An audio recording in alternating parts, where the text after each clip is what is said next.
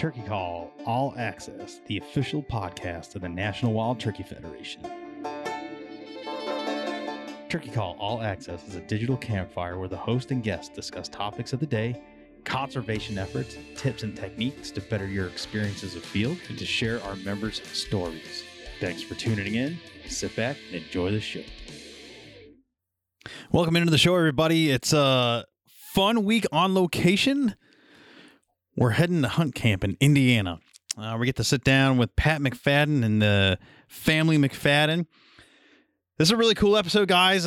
We bellied up to a little picnic table there on the family farm around a beautiful campfire, middle of the night. Just a really cool vibe and atmosphere on this one. So I'd invite you for the full immersion experience on this one. Turn the lights down, get to a quiet place. Pour yourself your favorite adult beverage. Maybe on this one you want a nice bourbon, one piece of ice. Sit back and relax and enjoy. The fire is cracking, the crickets are chirping, and the conversation is pretty good too. So with that said, let's head to Indiana. Family McFadden, let's go. This is Turkey Call All Access podcast, official podcast of the National Wild Turkey Federation. We are on location in Indiana at the McFadden family cabin, the McFadden family farm. I got Pat. Yep. Son TJ. Nephew Jesse. There it is. And we got more people listening. You won't see it, but there is a little video going on here. We're going to try that. We got folks in the back, so we may welcome in some more family members, but we're here on location. We're filming for the NWTF series, the Camp Culture film series, and this is the first on our 4 film series stops. I don't want to say that anymore. That was a lot. Yeah, that's a lot to get at. So we're here. We're in camp. We're just hanging out, getting to know Pat and family, and you know the last 24 hours has been it's been pretty fun. Getting to know you guys. You know and we're going to talk about it and get into it, but the cabin, the property, how it came about. We're here for a small game hunt, so yep. Squirrels in the morning. Yep, squirrels in the morning. Yeah, so we got gray squirrel, fox squirrel, and you said there's a black squirrel? Yeah, but they're a little farther south of here. We might not see any here. But very good. So, you know, you guys, Pat broke out a wonderful photo album of family memories here early, so a lot of you guys have been here since birth, right? So, the property's been in the family for 10 years. You guys have had it. Yep. 10 years. You know, tell us about that. When what got you here? You know, you've obviously hunting outdoors is part of who you are. It's part of your upbringing. But what got you to this point? Well, what got me here and my dad here when we found this place, we've been looking for a place of our own for a long time, and you know, it's where we live. It's a pretty populated area around the city of Lafayette. Purdue University's here, so there's not a lot of rough ground, and when they do find it, it either turns into housing additions or, you know, especially in the county that we live in. So we had been looking and not having much luck finding anything, and we weren't actively looking, but you know, you always keep your eyes open, you know, in case something rolls in. And it just happened to be my dad is retired, and he was working for a guy that we actually hunt on, you know, helping him farm and do some things. And he actually called my dad and said, "Hey, I seen a piece of property for sale down in Warren County, you know, kind of where we'd wanted to go anyway." And Dad's like, "Really?" So he called me, and we jumped in the truck, and we come down here and found the sign, and he got a hold of the guy that owned it, and he'd had a little trouble, and he was ready to move this piece of property, and we were able to jump on it pretty quick. Sure. We came and looked at it on a Friday, and we had the deal closed on a Monday. I mean, it was quick, boom, boom, boom, you know, kind of got it done. So we kind of fell into it in a way. If it wouldn't have been for the guy that just happened to see it in the paper, you know, we wouldn't have it. So we ended up buying the first 60 acres, and we had it for a little bit of time. And then there was a adjoining 15 acres that was next to it that the guy that used to farm this place, he was going through a divorce and he was needing some cash. Sure. So we ended up buying 15, so we made it 75 acres, and that's how we kind of came about it. But we'd always been looking, but it's like anything, you know, raising kids, and the way it goes, you don't have a lot of extra cash laying around. So, you know, when it got to the point in our lives where we could afford it, you know, that's when we ended up doing it. So that's how it all came about. That's how we got here. And we toured a bunch of the property this morning. And it's beautiful, the work you guys have done. So, I mean, you told us earlier, but for the listening audience, when you guys took over this piece of property was not in the condition it was in. It was in need of help. It was in need of habitat restoration, management. Give me the quick resume rundown of what you're doing for NWTF here in Indiana, Pat. Okay. So we can give some context. Sure. So what I do for the state of Indiana through the National Wild Turkey Federation is I'm the current state chapter president. My term ends in 2021, so this was my second term as president. I'm also the state habitat coordinator. Mm-hmm. So I run and I help develop a habitat seed program for the state of Indiana. We do private land consulting through the National Wild Turkey Federation and our regional biologists that we work together. Ryan Boyer and I work together on that aspect of things. And then I also sit on some national committees. I'm the chairman for the branding work group that's going on right now that we have going on. And I did sit on their work groups, their ongoing work groups, but we have already had pushed some things towards the state board and recommendations that, for the Superfund and for the chapter incentive and awards. Mm-hmm. So those work groups are still active. We're just waiting for some more data to make some more decisions later. And I'm also the chairman for the President's Advisory Council, the Volunteer Advisory Council. So, so I have a lot of hats in the... Yeah. So you could do a few more things. Yeah, that's what I need. Yeah, a couple more things to do. So what you hit on there is, with the seed program, and you guys developed a state-specific program. We did. And so that is definitely a passion here, and it's noticeable on the piece of property. Because what you guys have been able to do here is essentially take your family camp and land, and you've turned it into a habitat project. Sure. Yeah, when we first got this place, there was an old house that had been burnt, and there were some buildings that were dilapidated, and we tore those down, and it was just it was all grown up in briars and small thorn trees, and how locust trees, everything just takes things over. It goes back to nature, right? Yeah. And so we cleaned that up and got some of the fields back to where we could, get some food plots in there and cleaned up and left some islands and did some stuff. And so, we've taken all of the tillable ground and we've changed that back into warm season grasses, and we left a 4-acre food plot out there. So we have some pollinator mixes, and we, all that work. It's when we first bought this place and you would pull in and the deer would just run. Mm-hmm. So, and the guy that had owned it before us, he had planted some apple trees and the deer were eating all these trees, and he was done with the deer. So him and his buddies pretty much, if it was brown, it was down kind of thing, right? Sure. So the deer were just skittish every time a vehicle pull up or you'd walk. But now, 10 years later, as you've seen tonight, we're sitting on the porch and there's 8 deer out in the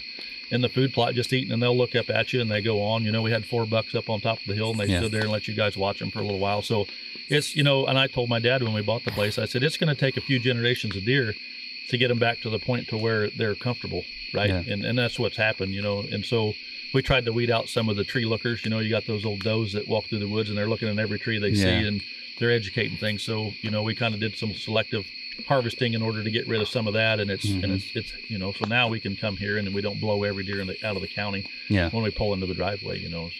So having young kids, and now you have adult children and cousins, nephews, and all this, and as we focus on the legacy part of this series, the culture that all brings, different parts of the country, people have different traditions, but ultimately, hunting camp, right? And that evokes a lot of different emotions. It certainly evokes some memes, right? Some not so fair over the years. Right. The work you've done has allowed to break those stereotypes, I believe, just, in getting to know you and what you've talked about. TJ, tell me, from being a young person, a little boy, and now being an educator, you're in the school system as an IT educator. What does this piece of ground mean to you, and how has it over the years changed, and how did it change you? So one of the biggest things was this was the first piece of property that I really picked my own deer stand. Like, I got a really late start on the deer hunting just because I wanted to be... Yeah, he's good. He's real good. I wanted to be able to, hunt solo. I wanted to be where, Dad was maybe in the area, but I could hunt solo. Yeah. So I definitely got a late start. I didn't shoot my first deer till I was, Dad, 15? Yeah, I think you were 15. Yep. So when I came down here and Dad and Grandpa got this property, I really waited for a bit and kind of walked around the area, kind of felt where I wanted to be. And I said, hey, Dad, this is the quarter of property I want to hunt.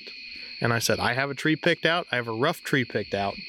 And I said, this is where I want to go and, put up a deer stand. And of course, we walked down there, and Dad, having the years of experience that he had, he goes, well, you're close. You had a tree, but let's go with the one right next to it because it's just a little bit straighter. And, that expertise kind of helped me in the scheme of things, but I've killed, I think I've killed 2 deer out of that stand now? 3. 3 deer? Yep. But I definitely killed my first symmetrical buck out of that stand. Mm-hmm. My first buck was definitely not a symmetrical buck for any means, but definitely I killed my first symmetrical buck out of that stand, and it's definitely like a self-accomplishment. Like, yeah, this is the quadrant that is mine. This is where I hunt. This is where I kind of maintain my things. And I usually come out a couple weeks before deer season starts and definitely trim up a couple shooting lanes, whatever. But for the most part, I leave it how it is, leave it in nature kind of thing. And that definitely has helped teach me a couple things about hunting out here. So, as a little boy, we'll say sub 13, your camp chores are probably assigned, right? The culture that is camp is probably different for a sub 13-year-old kid. And then you grow into a teenager, and then you become a man and all that. How'd that dynamic change? Like, can you recall any of that? Like, you probably had to like do dishes or pick up the trash or do some mundane tasks to, becoming a man and actually like strongly contributing to what you guys are doing here. So one of the biggest things was like picking campsites. So, as you guys saw tonight when I came out here, I was probably the only guy that brought a tent out here just because that's what I'm used to. That's what I like. I had a camper for a couple of years, didn't like it, switched back to a tent. And probably one of the biggest things was just picking where the tent goes. And that definitely is a quality of life factor to know. And that's something I picked up after many years.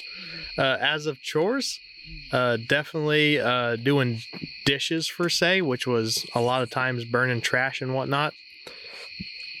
Because we did a lot of like paper plates and whatnot. But then learning, I think one of the biggest things I learned was I got yelled at many, many, many moons ago. I almost did the cardinal sin with cast iron. I almost took a piece of soap, like a soapy sponge, to a cast iron. And I almost got my butt whooped for that. And I was in charge of cleaning dishes, so I figured you cleaned all the dishes the same way. And that's something that definitely evolved over the years. So explain that, kind of break that down. Why is that such a cardinal sin in the camp? So for the non-cast iron users. So cast iron is a seasoned piece of metal, and it definitely takes time to season it. So either you got to season it in an oven, season it with bacon grease. There's many different ways to season a piece of cast iron. But once you have it seasoned, you don't unseason it. And the way you unseason it is you put Dawn dish soap in it. Clearly, there's no worse chemical to put in a cast iron than dish soap. And there are many families with camps that go back generations that have passed those very pieces of cast iron down 4 or 5 generations. Yes. And too, to add to a little bit what TJ's saying, this is the first year that we've had the cabin here. So, and our homes are only, a half hour from here. So a lot of times we would roll in early. We have an old hay barn, livestock barn here that we would change clothes in and go on. So, we didn't really do, we camped down here a few times for season, but mainly we would just come and go, right? So a lot of things that TJ is kind of referring to is, for when we camped, and then when we would come here for a deer camp and bring the trailer, he already knew from just camping as a family that this is what we do, right? In deer camp, let's keep everything clean and scent free, and kind of let's not stand downwind of the smoke, and change your clothes when you get back, as a little guy. But we never really had, as these guys being little, we really never had the opportunity to come and stay for opening weekend, maybe a couple times, because we just didn't have that opportunity. We didn't have a place to stay, right? And so it's a little different. A lot of stuff I think TJ refers to is just living the lifestyle that we did for camping. We tried to just do things outside, right? Instead of, so. You get to really know a piece of ground when you're sleeping on it. Yes, you do. Yeah. And if you just come out here by yourself. So one of the biggest things I had was when so they bought this farm about the time I got my license. So that was about 10 years ago. So I was 16 at the time. Had an old 95 F-150.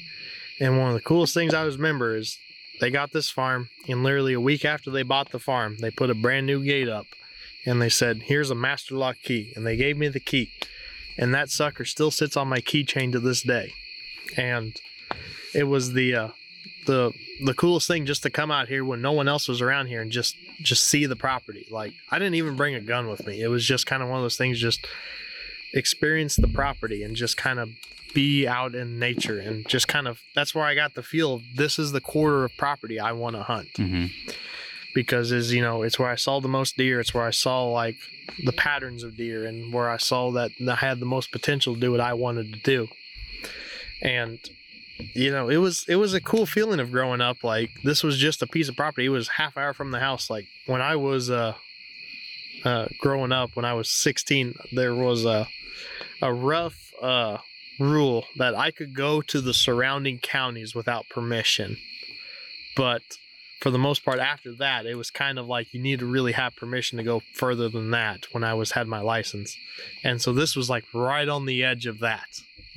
And it really definitely, pushed the boundaries of a few things here and there. But in the scheme of things, it definitely made it for a place where I could come out and just be myself. Like, I never took anyone out here. I think the only time I took people out here was maybe for my 17th birthday. Yeah, you had a birthday party at everyone. Yeah. But that was the only time I had out here, because after that, I hated having people out here. Like, I hated having my group of friends out here that didn't appreciate the property like I did. Like, I brought them out here and they're like, "Oh yeah, this is a cool place to have a fire pit." I'm like, "No, you're not understanding. This is 60 plus acres of just wilderness."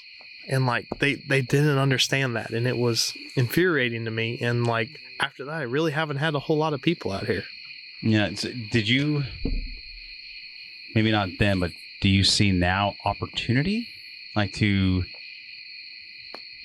appreciate your feelings of you don't get this, right? You're not vested in this. You don't have skin in the game kind of thing. But, you guys are so, NWTF is such a part of your lives, and doing for others. Do you see now this piece of property can serve as opportunity to change those minds? So I see it as more as yes, I see it as an opportunity to change minds, but I see it as so you got to think of it like a fire. So there's a raging fire, which Dad, Jesse, and I have. We have this raging fire for conservation, for properties, for hunting. That's something that we have. Mm-hmm. Then the people that have little tiny sparks. I come from a world of education where you deal with that little spark and you ignite it, you work on it, and you make it grow into a fire kind of deal. So I like to take those kind of people that have the little spark and well, maybe I kind of want to do this. I'm like, all right, well, let me show you something. And I'll show you what you can have someday. And, you bring them out here, you kind of show them a couple things. Maybe I've taken a handful of people, I can still count on one finger. I've taken a handful of people hunting just to to show them what hunting is. And I'm still getting better at it. Dad's a professional, that kind of thing, but I'm not quite there yet. Mm-hmm. And just kind of showing people hey, this is what you can have someday. And that really kind of pushes them on towards the next step of the ember stage into the kindling stage. Yeah. And by no means am I suggesting, come out and give up your best deer or turkey spots, right? How about you, Jesse? Yeah, it's about like fishing. Want to say it again? So it's about like fishing. We're not going to give up our good spots. Yeah, sure. What does this mean to you as coming out here from being a kid and to where you are now? Oh, it's a lot different. When we were growing up, it was, up around Grandma and Grandpa's house and Uncle Pat and Aunt Lane's house. It's we got names of all these woods that we used to go hunt, and now all these woods have been, we're close enough to town that, they're subdivisions now. And Yeah. The town's moving out 10 mile out of town. What we used to grow up hunting, it's, now there's 200 some houses sitting back in Epples Woods that, Sure. used to be go back there and hunt all day and not see a single person unless you're with them. Right. But if you did see them, it's probably somebody new because they had permission to hunt there also. Now, someone said Indiana's 97% About 97% held. Yep, 97% private. Yeah. I mean, when you think about opportunity, that makes a piece. I mean, it's easy and kitschy to say this is a piece of heaven, but truly, it's an oasis. It is. It absolutely is. To always have that guaranteed piece in your back pocket, and the fact that you guys are willing to open that gate down there to other people, and not just like I say, just go sit in a stand and not appreciate. Like you empower, you teach, you show, and you give lessons on how you can attain this. Speak to that. Well, it all comes back to passing it on, right? Yeah. It's you kind of have to think about that, and now that we have a lot of, like Jesse's got 2 little boys, and my nephew Seth, he's got 2 little boys and a little girl, and my other nephew Zach, he's got 2 boys. So we've got a lot of, potential hunters. You can't make somebody. If they want to, then we're going to help them through it, right? And I think it's kind of like playing Little League baseball. You try it, and if you don't like it, you move to the next thing, right? And I know, like Zach's oldest boy, he loves to fish, and I'm maybe someday he'll hunt, maybe someday he won't, but he'll have the opportunity, as will Jesse's boys and Seth's boys when the time comes. But beyond family, if I can just take one person, and get him out and take him someplace and hunt, especially an adult, right? Because it's easy. I wouldn't say it's not easy. The easy part about it is getting them out, but finding them a place to hunt later, you still have to mentor somebody. You can't just not a one and done thing. That's exactly right. And it's so much harder with a child because unless it's somebody that it's a close neighbor or something, I can't go to, a certain place if I don't know a child and be a one-on-one thing. It's just not the way you have to be a 2-on-1 type. It's just today's society. And so, family is the easy way to do that because, if I tell Jesse, say, hey, if Bo wants to go hunting, he can come sit with me.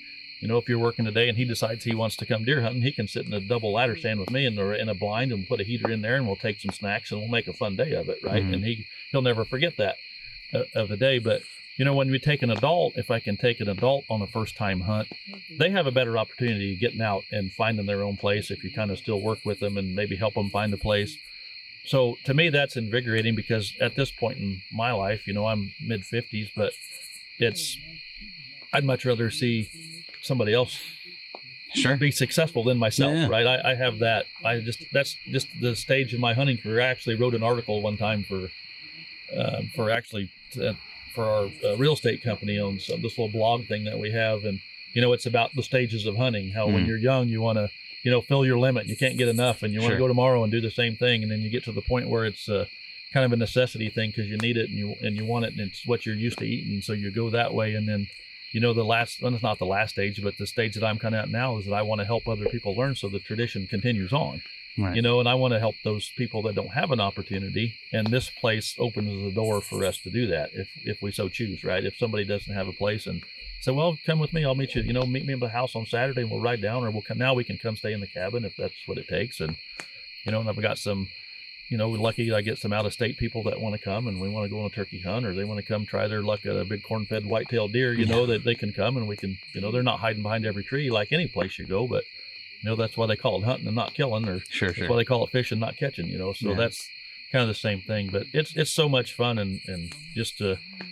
to see other people succeed, in everything, not just hunting, but in life in general, I think what's wonderful about your family dynamic here, and not everyone gets to experience this, is the closeness, right? The way you guys work together, specifically observing you and your father, right? I love my dad, but we are not managing a piece of land together. Yeah, we get along just fine, but so I watched that. I'm like, for me, I'm like, that's really cool. I don't know if this piece of land helps solidify that or bring you guys closer, but to watch the family dynamics here and how you all come together, that's special. And this piece of land does that for you. It does. And I told you earlier, we talked about it, and some things, and, it's pretty cool that, my dad's my best friend and we get to, we built a cabin. Every piece of wood in that cabin we touched. Either I touched it or he touched it or we touched it together. And that's something that I'll go to my grave knowing that, Right. and TJ came down and helped, and Jesse, when he was here, he helped us trench all the electric in and the plumbing, and so everybody came. Zach and Seth, my other two nephews, they came and helped, and I had buddies come and help do the electric, and so there's a lot of hands that touched it. Yeah. But Dad and I, we worked, and I'm not going to tell you every day was sunny and roses, because Sure. we had a few disagreements, and you work through them and you go on. It's like two guys working, and we were lucky enough that we were both have the same trade, and we got to work together, and my dad worked for me, and we on some pretty good jobs. We were both union pipe fitters, so we have that same drive, and we so that's pretty cool that it's we can continue to do this as long as we have. We farmed together when I was little, and paid for the farm ground. At the time I was just helping, right? But we've always been close like that, and this has really drove the spike in deeper. There's a passion and enthusiasm that it's palatable. You can see it, you can feel it, you can sense it.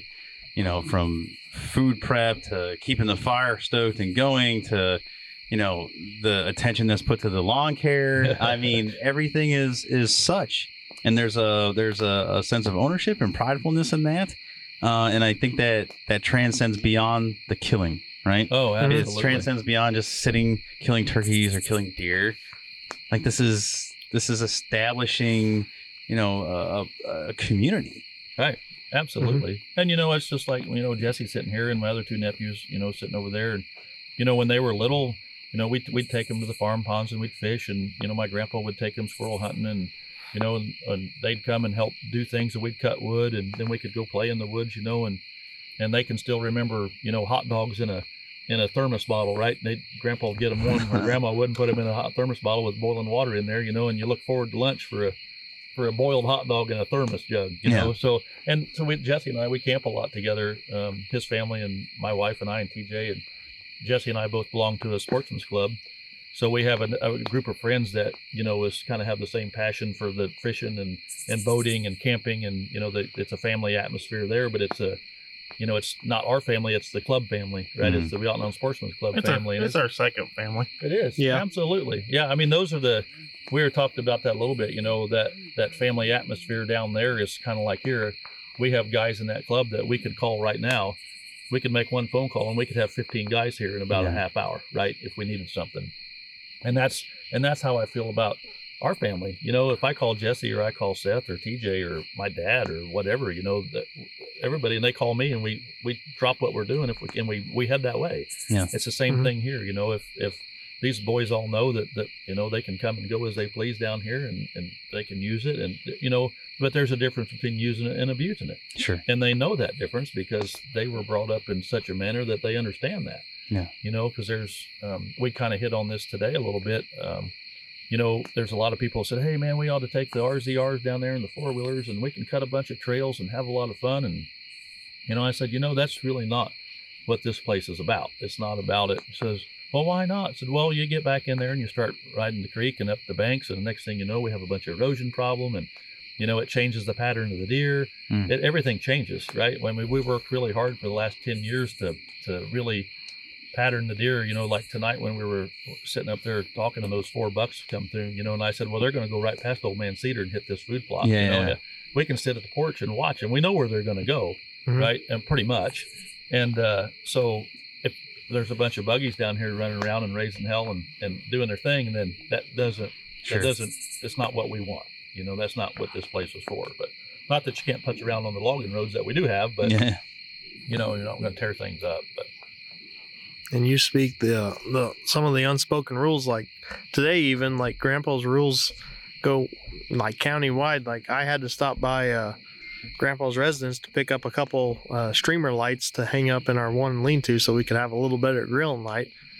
And I'm beating myself up just because I went for about maybe 2 seconds into his grass, just with my truck backing up, just because I didn't hit the lane just right. 'Cause Grandpa's got a precision lane in there, and it's just kind of so this is great. So talk about the rules of camp, the unspoken rules of camp. Like, is there?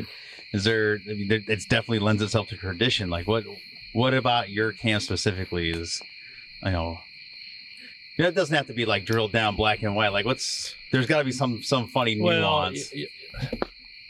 Well, the main thing is, leave it like you found it. Right? Sure. That's like anything. That's kind of the code of the Scouts. That should be the code of everybody, right? Leave no trace. Leave it No better trace. than No you found swinging it, on the kind of gate. deal, But What do you say? There's no swinging on the gate. No swinging on the gate. Unless it's me. so Jesse's you the want to tell favorite. that story, Jesse? Tell that I story. can.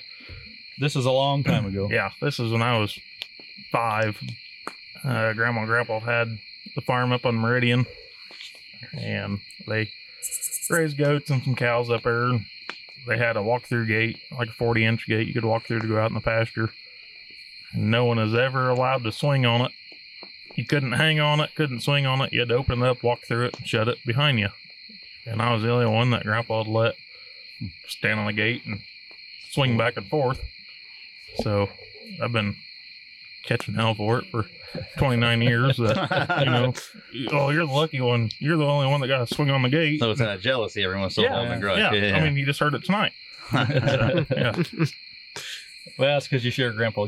His middle name's my dad's name. So Okay. yeah, there's a soft spot there, I think. But, yep. So, yeah, I'm the only one that gets to swing on the gate. So, basically, there's, I don't know. I don't think there's, everybody has enough respect for one another. Mm. You talk about unwritten rules, There I think it's, there ain't rules. It's just you know better. Sure. You're raised that you should know better. I think one of the funniest rules out here is if you travel out here with Grandpa. So Grandpa always opening day of gun season. We all try to travel together just because it logistically it makes sense because we all live within eighth of a mile. eighth of a mile of each other. But one thing so Grandma always packs the lunch for the day, and Which one is thi- fantastic, Yes. by the way. Oh my God, yes, it's amazing. But one of the biggest things that she does is she always throws those Nutter Butter bars in there. Mhm. And those are supposed to be, I'm doing quotation marks at the moment, those are supposed to be if you kill something. Or Celebration. That's your Celebration. celebratory stogie, the nutty Right. butter. Yes, Yeah. but as soon as you get to the bottom of the gate and you guys, because Grandpa never locks the gate anymore if there's other people in the truck, we always jump out for him and lock it.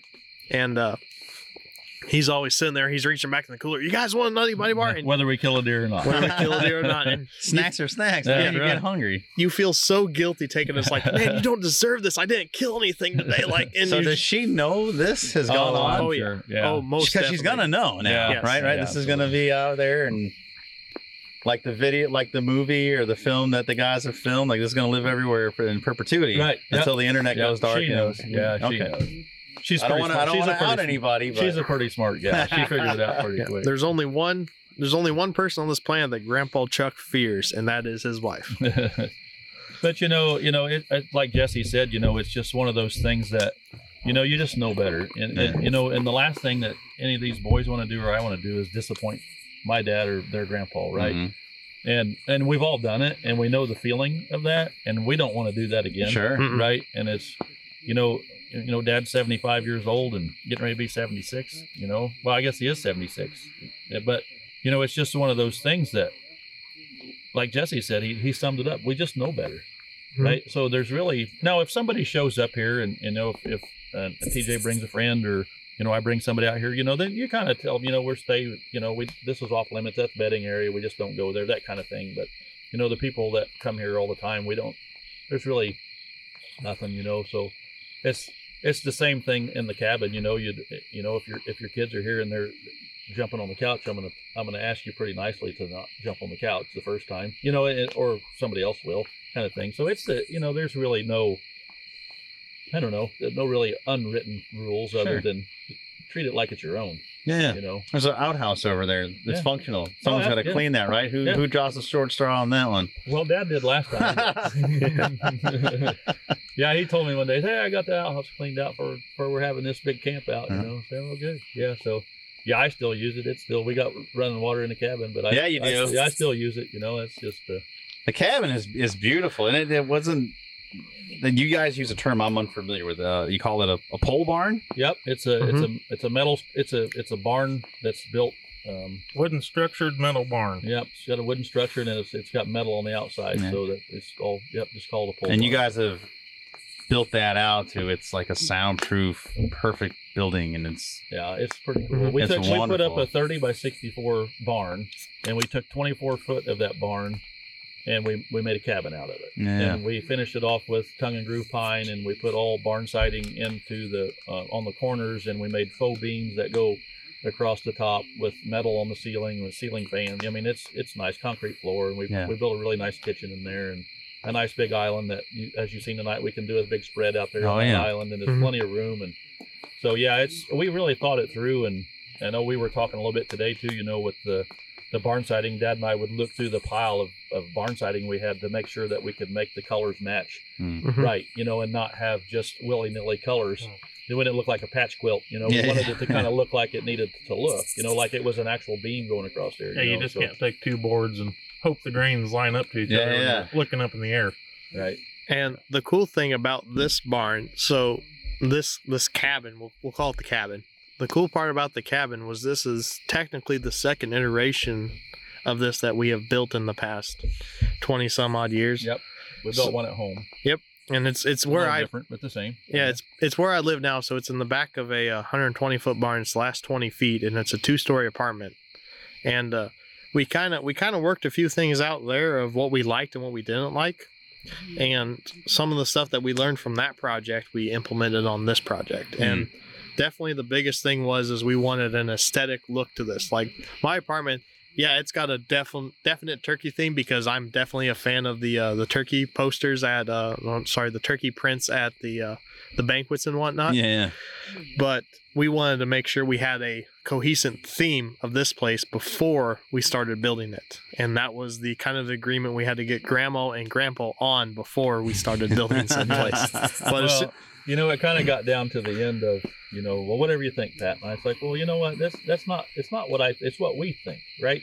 We're in this together. Yeah. So let's sit down and talk about it. And I'd tell them, and sometimes my mom, sometimes she has a little bit of trouble maybe visualizing until she sees it, which is fine. It's a lot of people that way, And so Dad and I would tell her and explain, and sometimes Dad is like, well, I just don't see it, but let's do it anyway, and then we get it done. It's like, oh yeah, that's pretty cool. It I didn't worked think out. about doing it like that, Yeah. So that was fun. It was a challenging thing, and we did it all through the winter, so it was, we tried to work on nice, decent days because Mhm. of course we had no heat in there or anything when we were doing it, but it was fun. And Mom and Dad came down and they did 99.9% of the insulation in the walls, and they're both retired, and I work for a living, as does everybody else, and so they'd come down and we'd go get a game plan together for what needed to happen in the week, and they'd come down and have fun, cook lunch, and do whatever, and just it was fun for them. make a day out of it. Oh yeah, weeks. Make weeks out of it. This was a 9-year project. Yeah. Yeah, And it's It's not done, only right? been built Right. for a And year. it's always Right. being added to or improved to Yep. all property. Yeah, there's already a short list started for what's next, right? Yeah. We got the cabin done, so now it's a funny thing. I think when you grow up on a farm and you grow up as a doer, Mm-hmm. we're all kind of doers in this family. Everybody's they're hard workers, and we need to stay busy. And when you get one project done, what do? You have to have another. Find project, another. right? Yeah. And so that's kind of the way it is, and hopefully it's not going to be a project of that magnitude, So Yeah. hopefully we can spend a little more time back in the habitat side of things and start doing some more there, and that kind of thing. That's the game plan anyway. Yeah. What's habitat wise? What's your biggest goal right now that you think is within reach? Well, my biggest goal that we've kind of already started was the warm season grasses and the cool season grasses, and then a big pollinator mix that we have planted.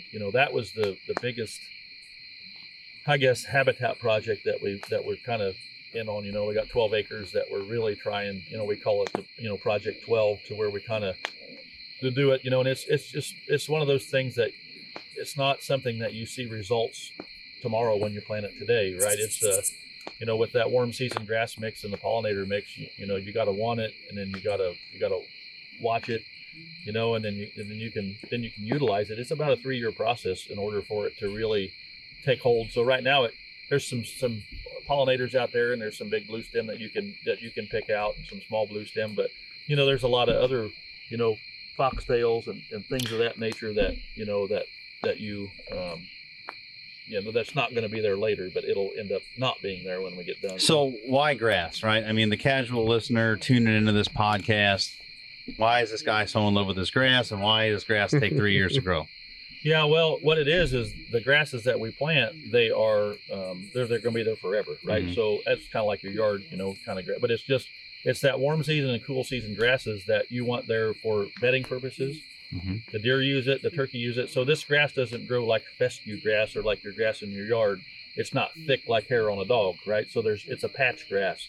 So if you think about little turkey poults, or you think about quail, or you think about baby pheasants, or even big pheasants, right? Adult pheasants, they have to be able to maneuver through the grass. And this type of grass grows in the patches. It's like Head like hill. plugs. Yeah. Like a head hill kind of a thing, right? So they can maneuver through that, So once these grasses get established, then it kind of shades out some of the other, and it gives an opportunity for its aviation predation cover, but it also allows the small poults to come and go as they please.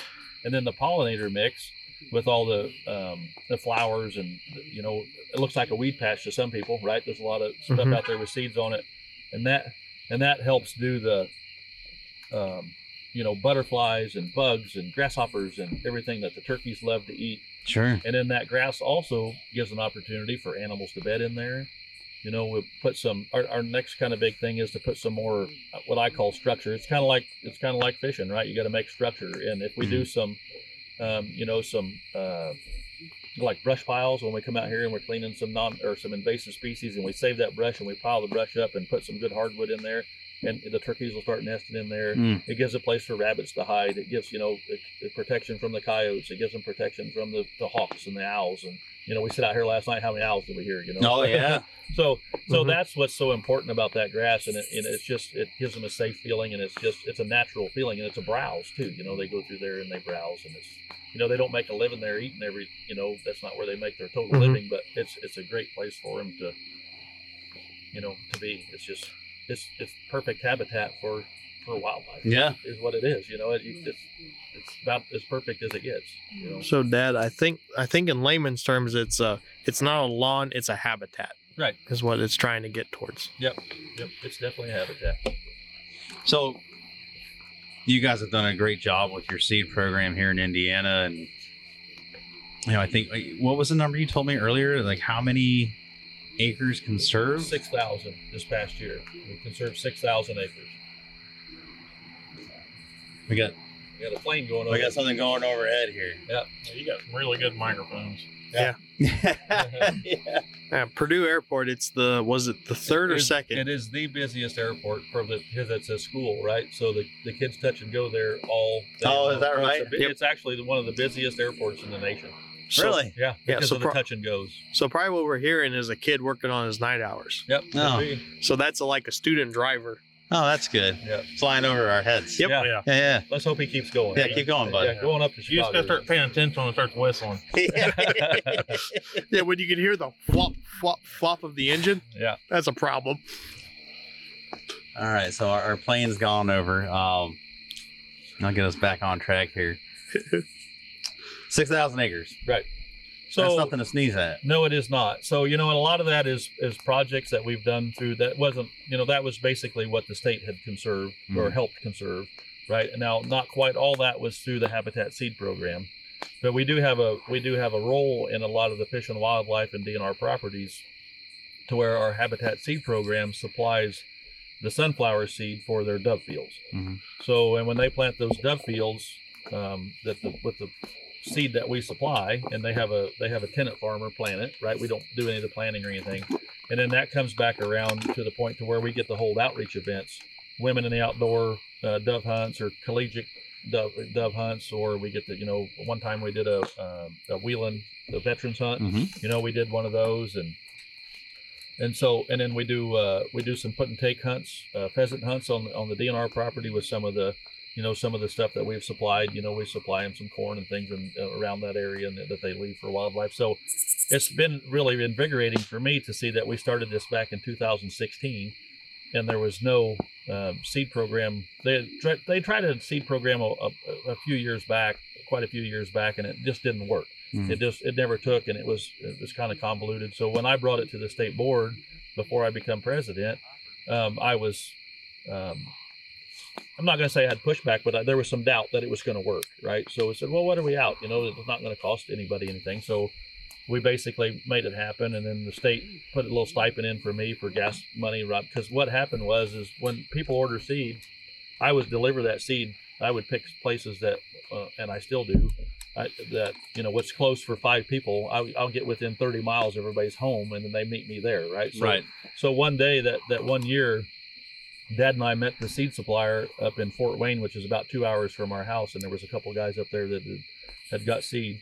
And when we left Fort Wayne with a trailer and a truckload of seed, we drove all day in the state of Indiana. We drove 782 miles and never left the state of Indiana in one day and delivered seed.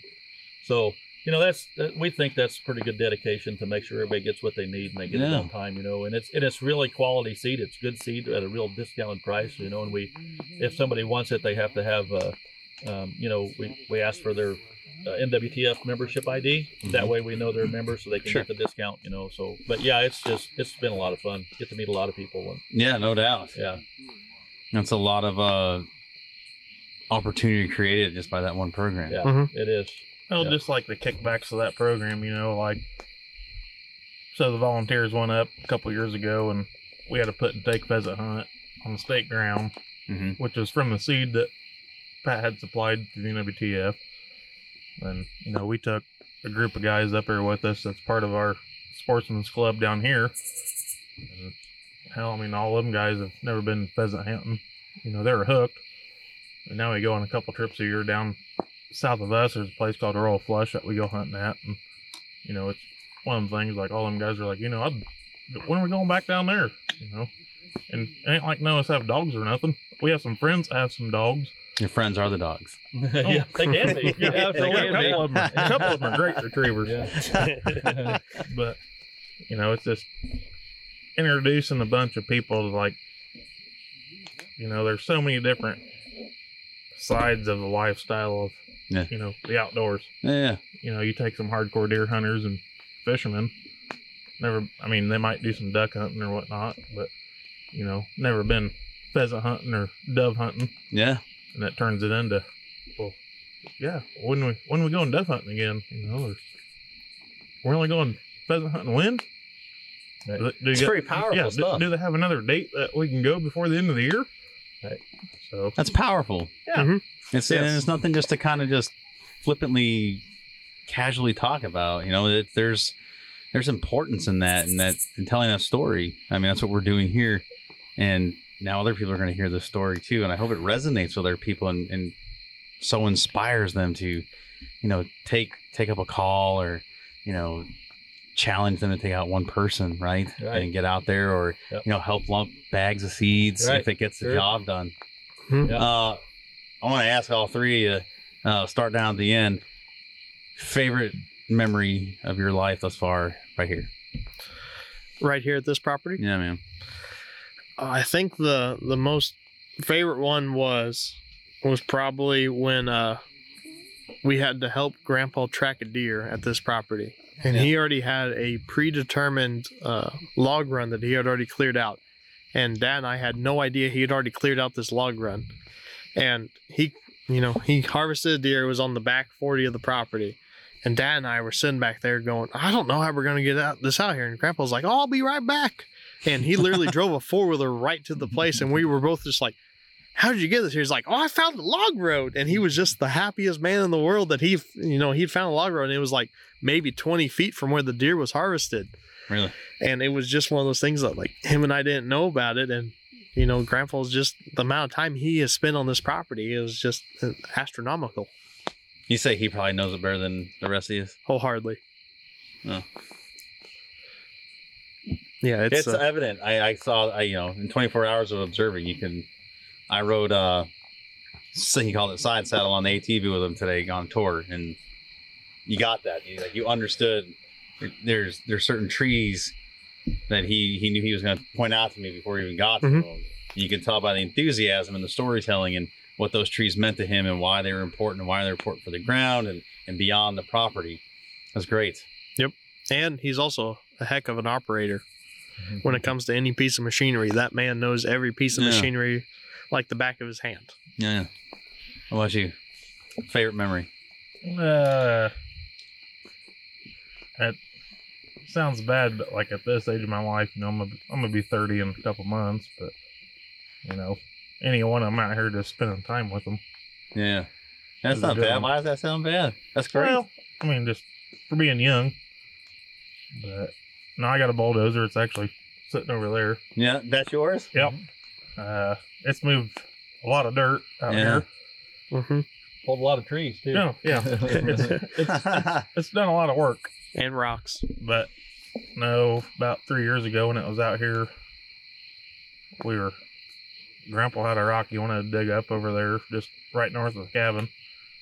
So he started digging on it with a backhoe and just a little Kubota tractor with a backhoe on it. And I think when it was, I got pictures of it, but when it was about out of the ground, it was still like 7 foot tall. And It's a big rock. Yeah, we got some it big was- ones. Yeah, yeah, you can take a picture of it tomorrow with the big rock. And we dug all the way around it. And he's like, "Well, I don't think we're gonna get it out of there." I was like, "Well, we're gonna try." So now you got to do it. Yeah. Right? Yeah. You're determined. Yeah, Yeah. and I we get had that. the dozer sitting down on the ground, pushing on it and pulling on it with the backhoe, and finally got it up top, and it took forever. I was like, "Where do you want it?" He's like, "Well, I guess wherever you can, as far as we can push it out of the way, you know." And it ain't.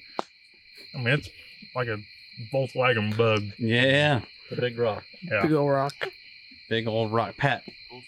You know, there's so many memories in the last 10 years, but you know, there's a couple that really stand out. You know, when we came down here that day and we saw the place and we walked it, and we got done and we decided and we made the guy an offer, and the guy took the offer, and the guy, you know, there was no gate at the bottom of the hill, you know, and we sit down and we said, "Wow, we just did this." You know, I was 42 at the time, you know, and it was, you know, we just sit there and it was just a surreal feeling, you know, that we now own our own place like this, right? We have farm ground, right? But it's not this. Right. You know, that's money, that makes money, that does what it does, you know, and we both live on, you know, I live on 18 acres and Dad, he lives on 30 acres and, you know, with other farm ground that we have. But the feeling that something that you've wanted for so long that finally came true, right? So that was really cool. And then another memory that really sticks with me is the first turkey that we got down here. My dad killed down here. And Yeah. I'd seen a turkey and I said, you know, I'm going to go back to the back. I know there's some more turkeys back there. And I said, you sit up here on this food plot. I said, they've been over by the dam. I said, they're roosting over there by the dam. I said, you sit here. And I said, you know, I'll see you back at the barn when we get all done. We didn't have the cabin at the time. And so I got to hear that whole thing play out. I heard that bird gobble on the roost. I knew exactly where he was. And I was clear back on the other side of the creek down there, kind of where we looked on the bluff Sure. today. And I could hear it all the way down through that gully. I heard him pitch out. I heard him hit the dam. I heard him go down in that gully. He gobbled all the way up there. And then he got silent and I heard the shotgun blast. And I tell you what, I'll never forget that. You know, I wasn't even there and I'm getting charged up thinking telling about you, that you know, whole that was picture. just so cool. And I come, you know, because as soon as he shot, I was done. I'm headed this way, Sure, right? And we sure. get up there, and you know, as we always do, you know, I'm 52, almost 53, and I still give my dad a hug and tell him I love him, and because I do, Yeah. you know, and that's to me, that's just awesome. That and then, you know, but I said there's so many memories. The first night we spent just here not a few months ago, the first night we spent the night in the cabin. Yeah. You know, I asked Dad, I says, Mom coming down? He said, no. I said, she just wants you and I to stay here, you know. It's a special day. Yeah, yeah. And it was cool. We came That's down real here and cool. we cooked out on the grill and we just had fun and we didn't do a whole lot. We always do something, right? We can. But so, you know, the list of memories that I have in the last 10 years just on this place, you know, I could write a book. But the last 52 years, I could write a whole band of encyclopedias, right, of the memories Dad and I have together. So it's pretty cool. You know what stands out to me truly, and now that I've met the nephews and your boy, is you know, your family, your camp, it flies in the face of the the standard stereotype, the meme of the hunting camp, the whitetail hunting camp, because none of that is here. No. There's no trash. There's no empty beer cans scattered about. No one's tearing ass through the grass with their 4-wheelers or their pickup trucks. Like that's all garbage. It doesn't exist here. Nope. Well, that goes back to you should know better. Sure, right? So, and more to that, and then I think what speaks to that is a lot of you guys are young. Y'all have some really nice trucks and nice equipment. Like, the stuff isn't cheap, You know how which speaks... You know what we talked about earlier, Red?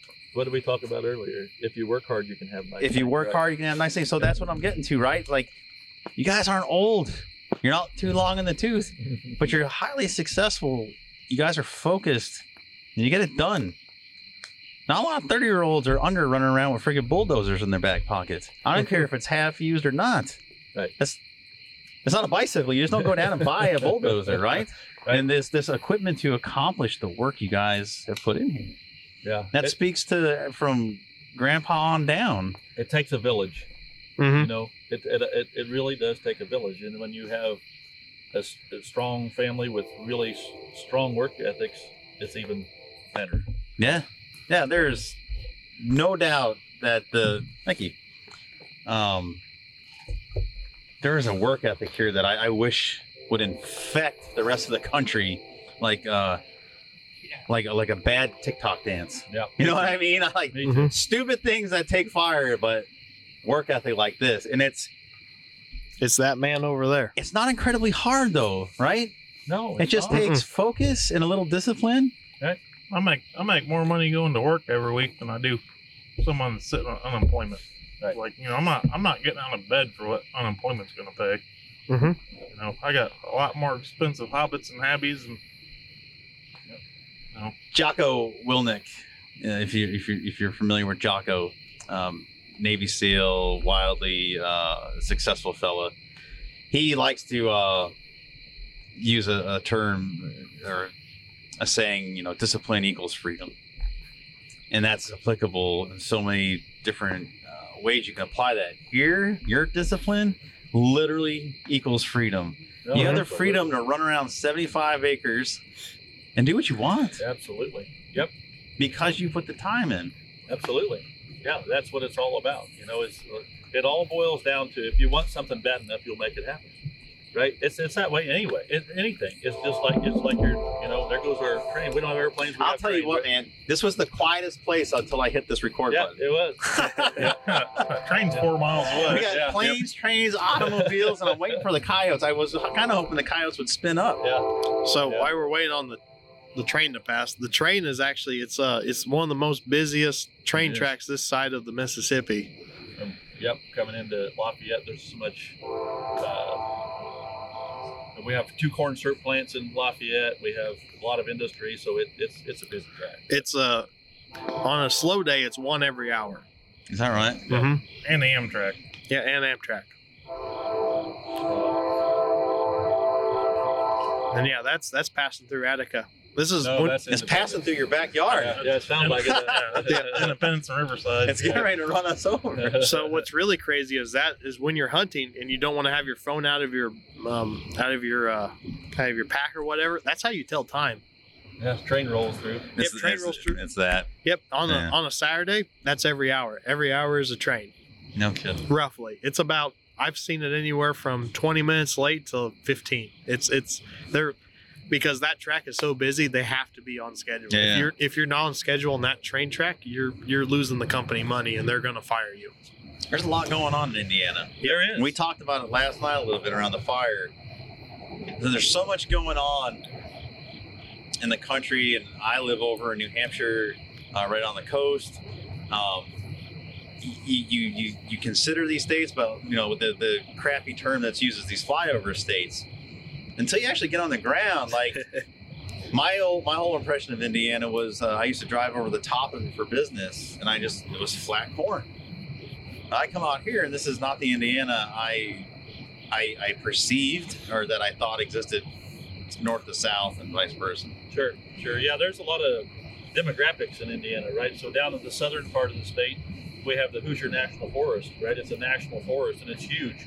and we do a lot of work down there. The NWTF does a ton of work down there. We have lots of, fish and wildlife areas. It's like I said, it's only the 3%, but what we have is the quality 3%, right? Mm. And as you move north, once you get out of the Wabash River bottoms, it's flat, and then once farther you get north, north of this place, 10, 12 mile, it's, like we made a comment about it today that, it's flat enough up there, you get to watch your dog run away for 3 days. Yeah, right. He just keeps going. Yep, he's still walking, it's that flat.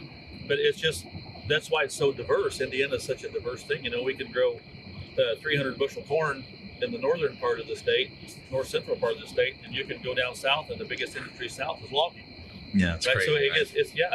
So it's clear across the board. How it works. So it's a pretty very very diverse state. Yeah. A lot of industry, and and people still wave at you when you're on the road. And Yeah, they definitely do. yeah. So it's a good place to live. Good place to raise a family. Yeah. It has been for us. And speaking of that, still talking about the lifestyle and the family. As these boys, my nephews and my son too. But like with my nephews, I've helped be a mentor or whatever, a staple in their life for ever since the day they were born. Their family. That's what you do. But it's so cool as an adult. And they're adults and they have children of their own. They call and they say, "Hey, Uncle Pat, I got a question," or they still consider you. They're adults. Yeah. It's just kind of like me calling my dad and just need an opinion, right? Or, "Hey, do you want to go do this?" Or, "You got time to let's go do this?" Or, "Hey, you want to run the river today?" Or, "Hey, I'm bringing the kids out. And you're gonna be around." So it's just really really neat to see the. I love these kids. Like their own. Yeah. 'Cause they Yeah. are. It's special. Yeah. I got cousins that I never see. Yeah. And it's not on purpose. It's just, it is what it is. Sure. That's just how our family grew up. I have some of those too. Yeah. I had 17 first cousins, and they started having kids, and Yeah, everybody yeah. goes their own way, right? Yeah. I still see some of them, but when it's your sister's kids or your brother's kids or whatever it is, that's and I'm so thankful that we still have a close relationship. Yeah. That they're comfortable enough to call me, or they call Ann Elaine, or we can bounce ideas off of one another, and just have fun. And if we go, we can go out to eat. Hell, we went with Jesse and his wife. We went to a concert the other night. And here we're the old people tagging along. We're in our 50s. And they're in their late 20s, early 30s, Yeah. but they still think enough of us that, hey, you guys want to go to the concert? Yeah. Sure, absolutely. It'd be fun. So that's cool. That they still want to hang out with Uncle Pat. Nothing wrong with hanging out with Uncle Pat. That's pretty cool. Uncle Pat's got the good deer hunting spots. Don't tell nobody. Don't tell anybody. No coordinates given out on this podcast. Absolutely not. You don't do the things you do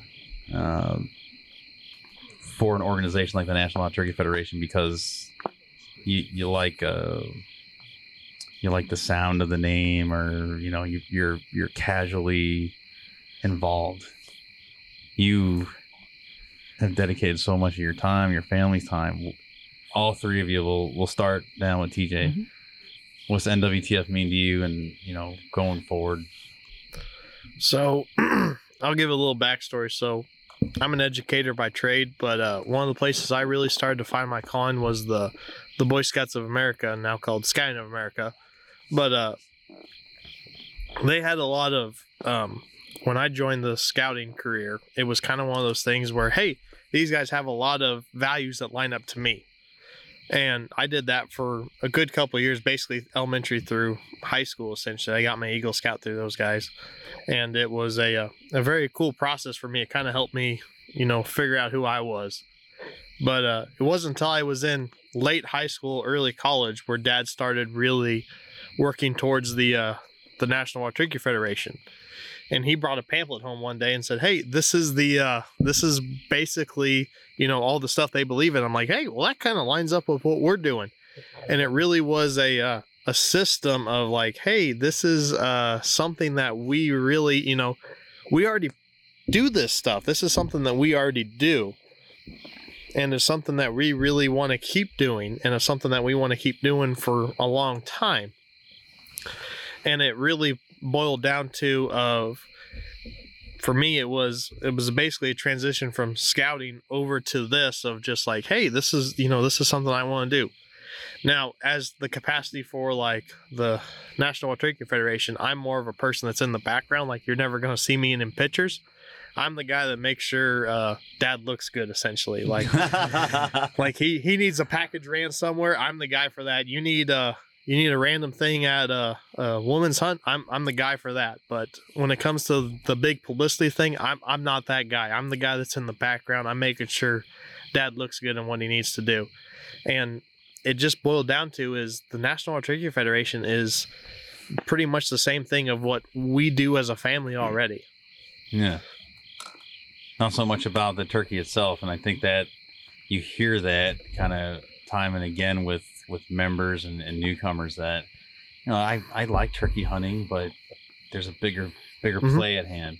Like, in my lifetime, I've only killed one turkey. I've been turkey hunting before, but I've only killed one.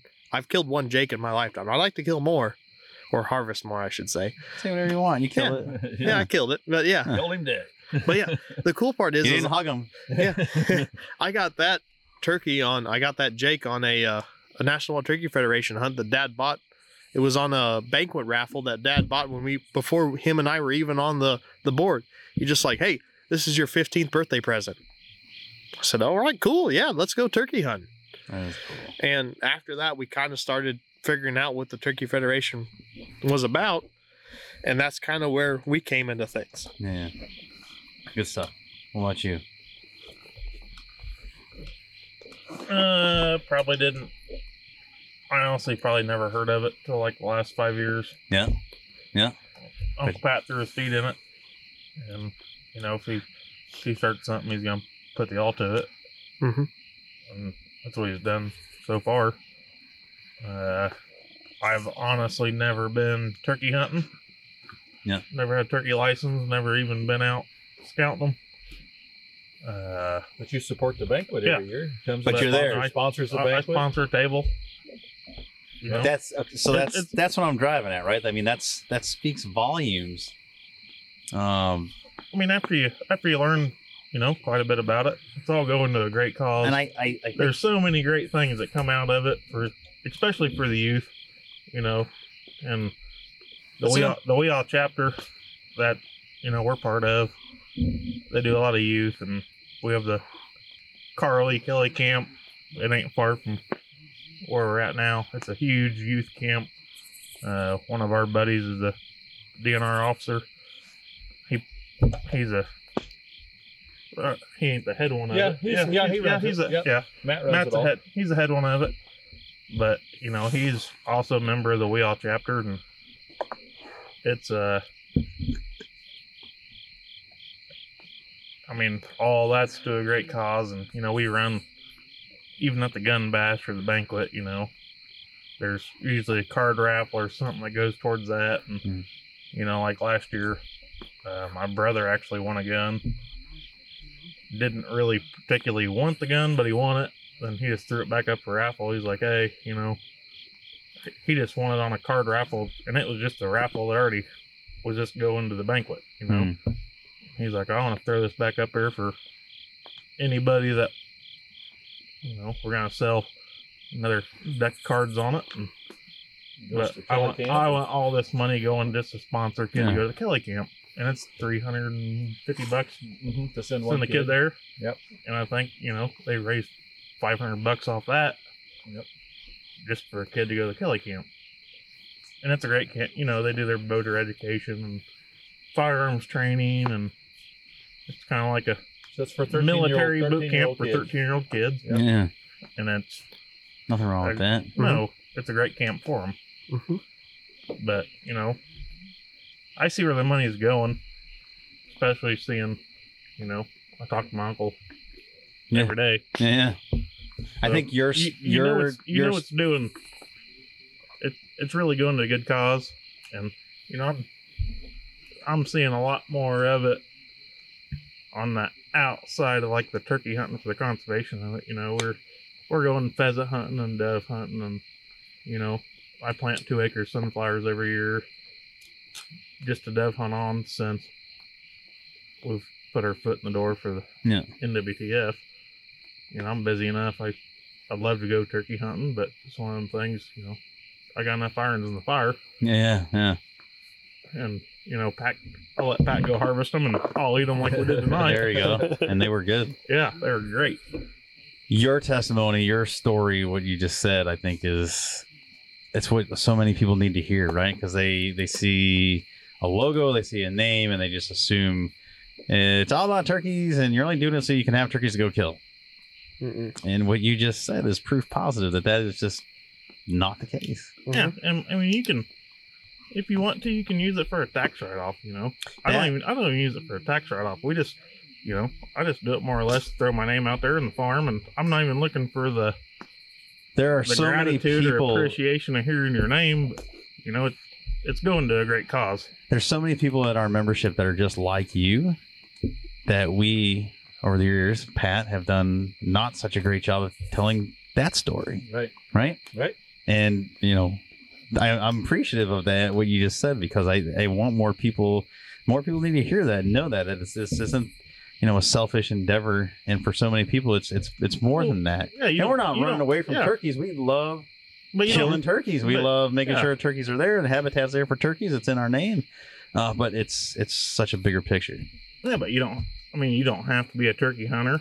You don't have to have the desire to go turkey hunting, because there's so many more aspects that I know the Indiana side of the NWTF's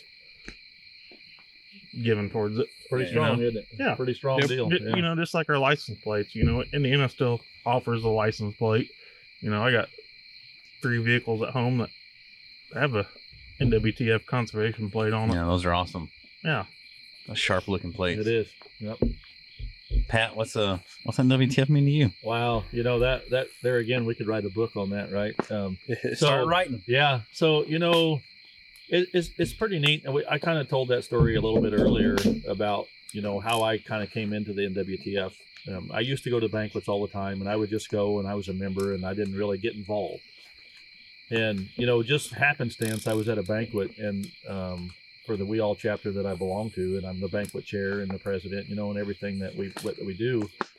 But I was at that banquet, and, you know, they were struggling for help. There was nobody there to help them. They were just running around like chickens with their heads cut off. And a buddy of mine, Brian, and I went there, and I told Brian, I said, man, I'm going to ask if they need some help. And Brian's like, I'll help too, you know. So we got together and we helped. And so at the end of the night, I just asked Pat Navarre, the guy that was running the whole show, I said, hey, Pat, I said, you know, we had just met, and I said, is there an opportunity for me to help here somewhere? And he's like, oh, absolutely. You know, you helped run games tonight and stuff. Said, we have a committee meeting after the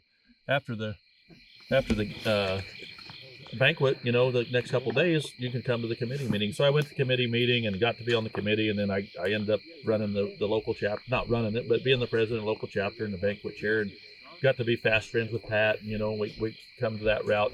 And then with Grant on the Grant Schimmel, which is our regional director, you know, I got to be friends with Grant, and then all of a sudden, you know, he's like, hey, he said, I think you'd be a really good asset to the state board. You know, this was years down the road.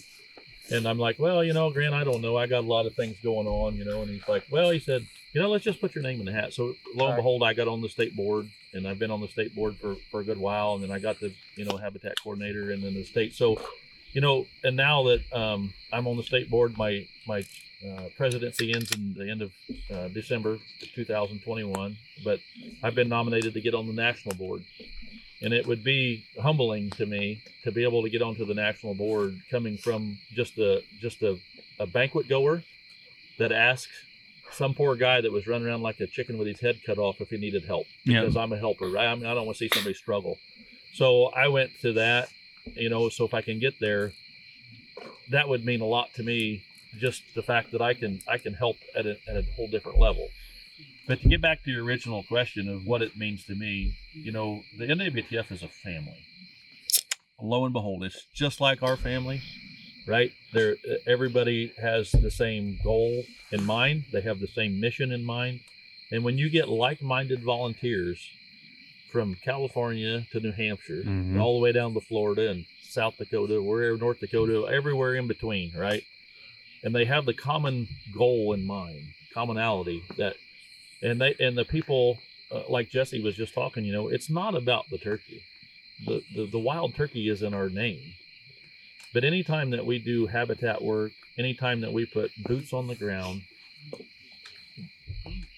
it's not just for the wild turkey. The wild turkey is so cool that in the fact that when you get habitat work done for the wild turkey, it benefits every piece of wildlife that touches that ground. That's exactly right. Everything. And I don't think people quite understand that. This is not a good old boys hunting club, right? This is a business.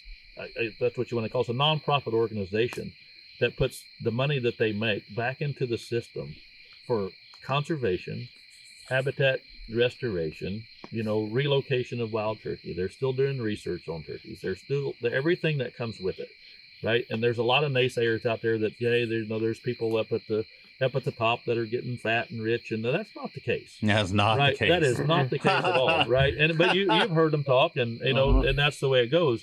And until they immerse themselves into it, right, and understand it, we just do so many good things for so many different avenues of the conservation world, right?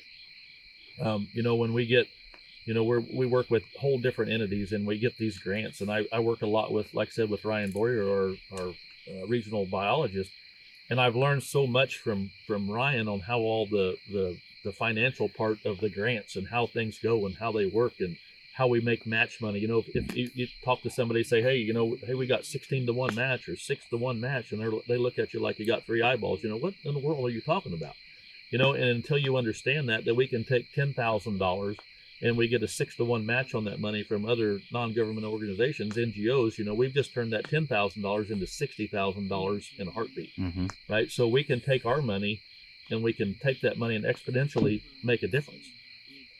So now we're just not doing a $10,000 project. We're doing a $60,000 project. Right. Now, if we do 100,000, now what do we got? We got 600. If we can get $1 million, then we got 6 million. So we can make a difference all the way across the board. And that is what's so that the NWTF means to me, is that it's just so it's just so far beyond the wild turkey that it's cool. Yeah. Right. The wild turkey is the face, and everything that we do rides on the back of that wild turkey. Right.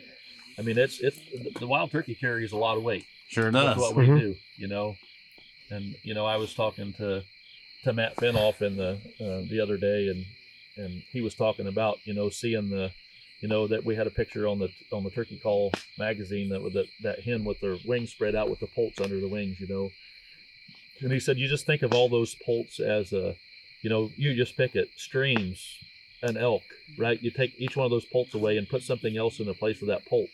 That's what the wild turkey does, and the conservation of the wild turkey does. It keeps things under its wings. When we do all this work in the name of the wild turkey, it covers. It's a blanket. It's a great way to put it. Yeah, it's pretty cool, And Matt was telling me that, and I'm like, yeah, that makes so much sense to think about it that way. That everything that the turkey spreads its wings over is affected with the money that we raise. And these hard-earned, these people, whether you're white collar, blue collar, or whatever you are, that you come to the banquet and you have fun and you spend your hard-earned money, you can rest assured that money's getting spent well. Yeah. This isn't a get-rich scheme for anybody. Not when 90 cents on every dollar is being put back in the dirt. Absolutely. Yeah, it's amazing. Yeah, tell me who else does that. Yeah. And it's just amazing that can happen at this scale. Yeah. It's just it's actually humbling. And it truly is. Yeah, and and as we all sit here around this table and we're all part of it, you're just as much a part as anybody else, more than a lot. But it's just so humbling that maybe at some point we can leave our little mark on this great organization, whether it's your legacy. We've been talking about a legacy, right? And if my legacy is that I'm a hardworking guy and I like to get things done, and I can make a difference at the local level, the state level, and hopefully at the national level someday, that could be my mark, right? I don't need accolades. I don't need awards. I know we talked about, I got some awards up there in the cabin, right? And a lot of those are state awards. Those aren't my awards. Those are what we did as a state collectively. It's a team effort. Even some of the single awards that I got, I got for the state of Indiana, I got the Habitat Award one year for when we started the program, the seed program and stuff. But I didn't do that on my own. Right. Ryan Longenbach and Michigan. You know, he helped me. He's the guy that owns Wildlife Seed Supply, and you know, we piggybacked off of Michigan, and I worked with the state board in Michigan to make sure that we weren't crossing any lines. And you know, there's so many people that were involved in that, but it just happens to be that my name was on the award when it came. Sure. You know, they'd had to have an award 4 times as big as that one to put everybody's name Right, on it to make it happen, yeah. right? So, you know, and you kind of talked earlier about, you know, we don't do a very good job of telling our own story. We're humble people, right?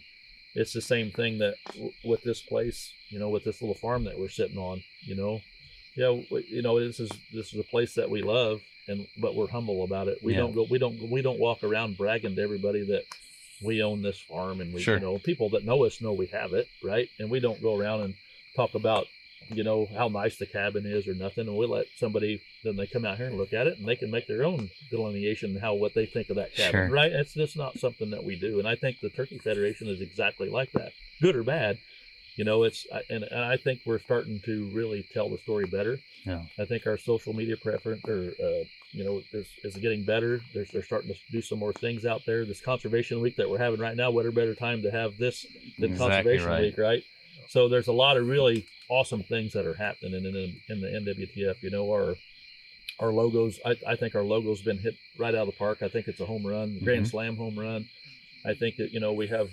You know, I'm not going to go down that road with the naysayers that we have. I think that is the minority of the people. They're just a squeaky wheel, you know, that we need to grease in a different way. And I just think that it's such a good thing that, you know, that we're going to get a new website, and, you know, we're getting new e-commerce stuff and new clothing, and just, you know, it's coming, you know, and it's just a whole different genre of things that are coming. And it's so exciting to see the growth and what's coming down the pike, you know. And lucky me, I sit on enough committees and and chair some committees or work groups. I guess they're not committees, that I get to see some of this stuff prior to the public seeing it, you know, and I get to see a lot of stuff that nobody's ever going to see because it's not going to go through. That's not going to be part of it, but it's such a fun process to be part of this. You know, it's so cool. There's lots going on, and Oh, as wow. we work towards our 50th anniversary, and, you know, think about that. This organization has been around for 50 years. Next year. Yeah, I was 3 years old when they started. This, right? Think about it like that, you know. 50 years, and, you know, all of us, staff, volunteers, board members, we are all in a unique spot in our history that we are definitely part of that. We have a direct effect on the movement forward of this organization in this moment right now on this timeline. There's a lot of people that have come and gone and didn't get that opportunity. Absolutely. And you don't have to be part of it to be part of it. Yeah. You know. Yep. Just, you know, the donators and just the event goers. If you just want to go and drink beer with your buddies all night and try to win a gun, you know, you can go home at the end of the night and, you know, we spent $300 and didn't win nothing, or we spent $300 and won a $800 shotgun. We appreciate those people too.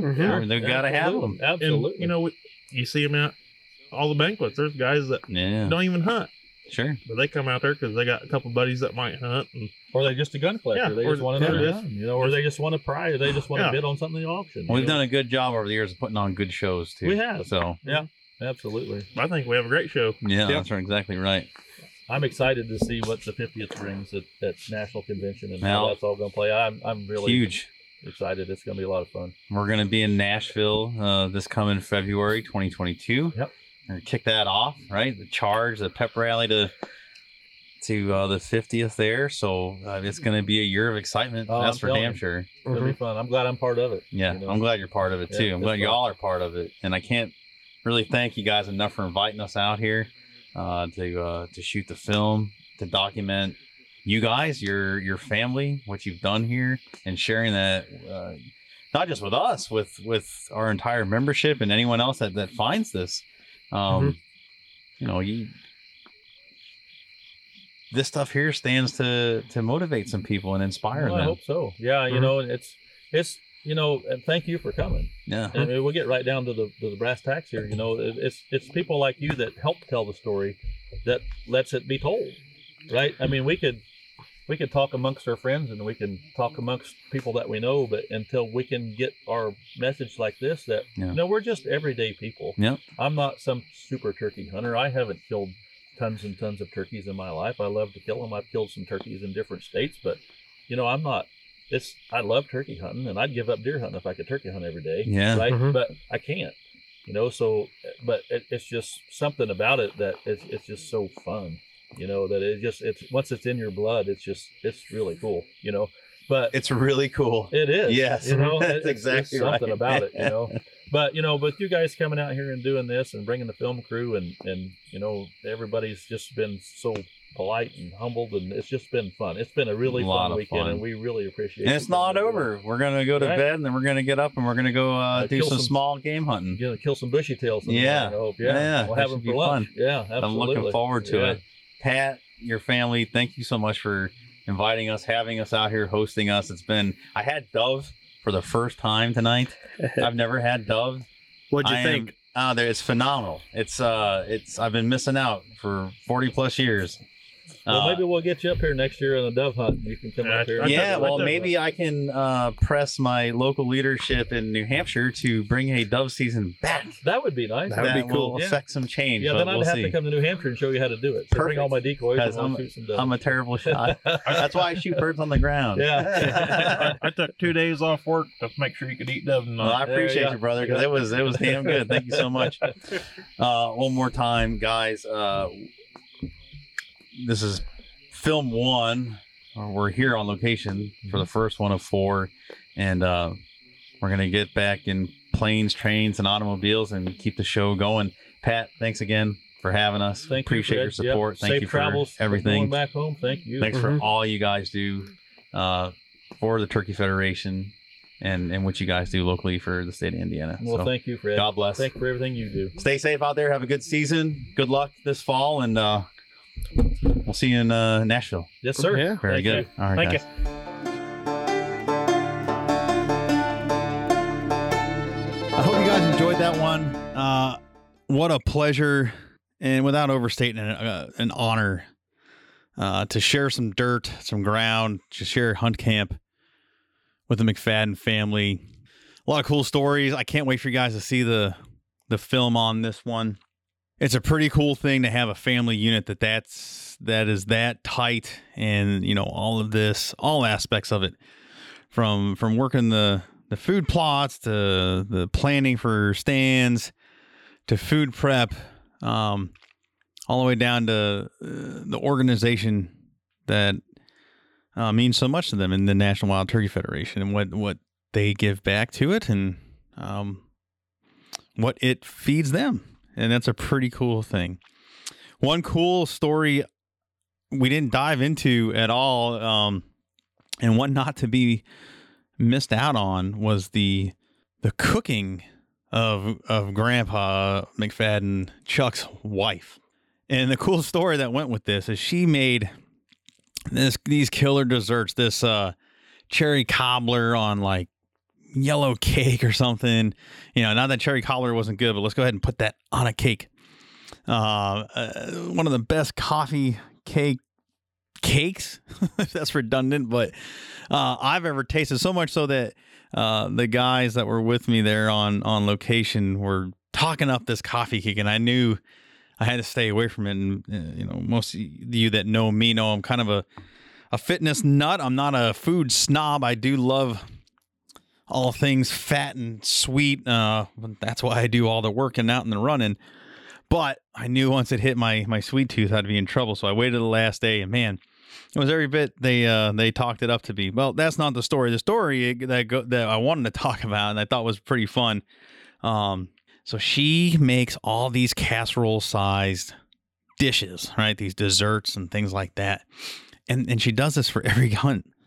Not like a hunt weekend. Every time the guys go out, the kids go out, she's cooking, and is highly insulted if it comes back with any food in it. So, of course, you have to oblige, as tough as that may be.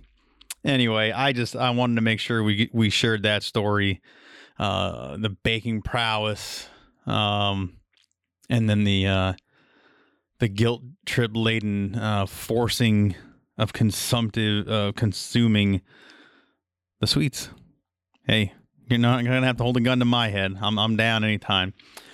I'd like to thank the McFaddens one more time for having us out, opening their their camp, their home, their ground to us and sharing those experiences. Look for the films to come out. Next, we're headed to, let's see, Maine, Pennsylvania, and then the Northwest. So stay tuned for those. We look forward to sharing those stories with you. If you have a cool story you want to share, there's likely going to be a season 2 on this series, Camp Culture series. So go ahead and hit us up on our socials. Drop us a note. Let us know that, hey, you got a story you want to tell, and we'd love to read all about it. So you can find us there, direct messages, all that. So with that, we're in full swing, guys.